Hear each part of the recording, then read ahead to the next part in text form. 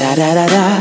It's the one and only RBF. Boss face, you busters. Da da da da da. It's RBF and you dealing with the best. With RBF, nah, we ain't gonna lose. Let's get it poppin', we gon' show you how we do. Make your business improve. Welcome to Resting Boss Face, the podcast. I am your host, Tara.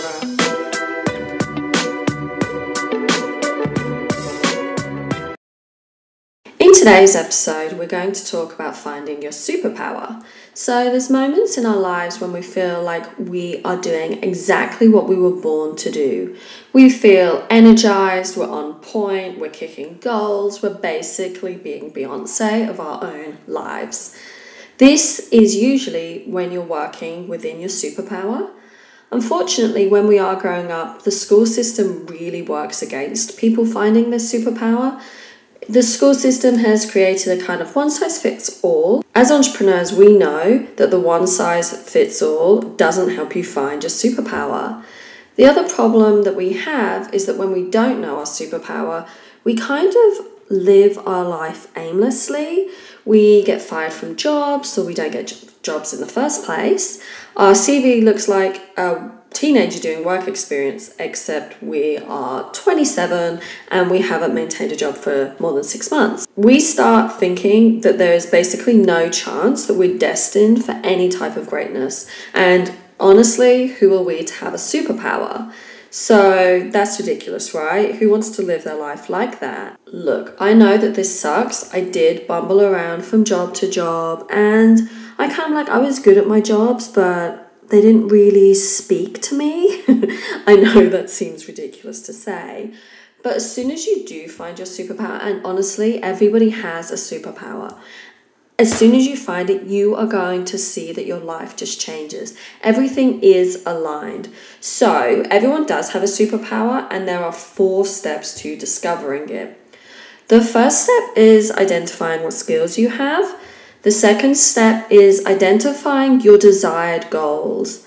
Step 3 is creating alignment. And then step 4 is choosing. So step 1, skills. Everybody has skills. It doesn't have to be a degree or 95 years work experience. It can literally just be things that you're good at. So a really good way to identify your skills is ask yourself a couple of questions. What do others ask me to help with? So what are people asking you? When they come to you for advice, what are they asking you? What type of advice do they want? The next thing you need to ask yourself is, what do I want to create that will also make a lasting impact?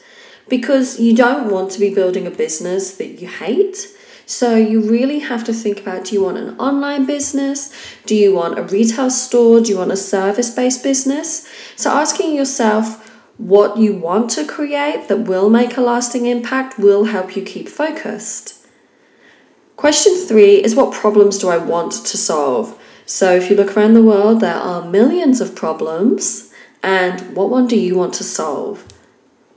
Question 4 is, what have you overcome that you can help other people overcome? So this might be an experience in your life. It might be work experience. You might have been fired from a job or made redundant. You might have saved hundreds of thousands of dollars on a minimum wage. You might be great at budgeting.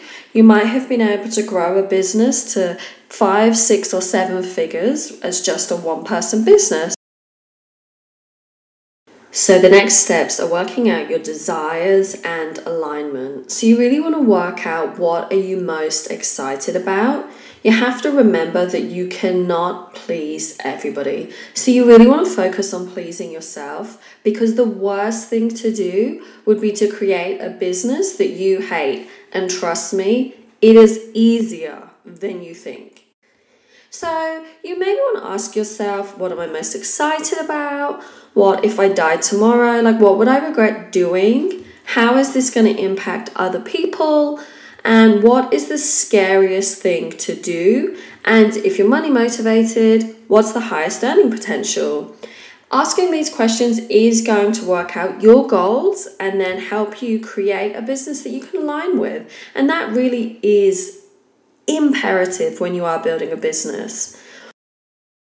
What I do want you to remember is that every single step is progress. It is all working for you and it's taking you on your path to success. And it's part of the journey, even though I actually hate that cliche. But being on the journey that you are meant to be on, I feel like as entrepreneurs, we really need a new word for journey because it's gross. In business, you can actually pivot at any time. So if you start doing something and it turns out you hate it, you can just change. There's no rules. Like, business is actually made up. We can create whatever we want, when we want. You can be whoever you want to be, whenever you want to be that person. Every day is a new day. So you just need to take action and build on your skills. Act while you're learning. Don't wait for perfection. When you do keep yourself in this state of fear, you're just avoiding success and you're just not working towards your highest purpose and your truest self. So fend off doubts, fears, and limiting beliefs with action. Doubt is all part of the entrepreneurial process and it's the best way to just smash all of your goals. Hopefully those questions have helped you identify your superpower. So if you do need any more help, make sure you check out my website. I've got an interactive ebook on there. And if you do have any questions, slide into my DMs. I'm always keen for a chat. Catch you on the next episode.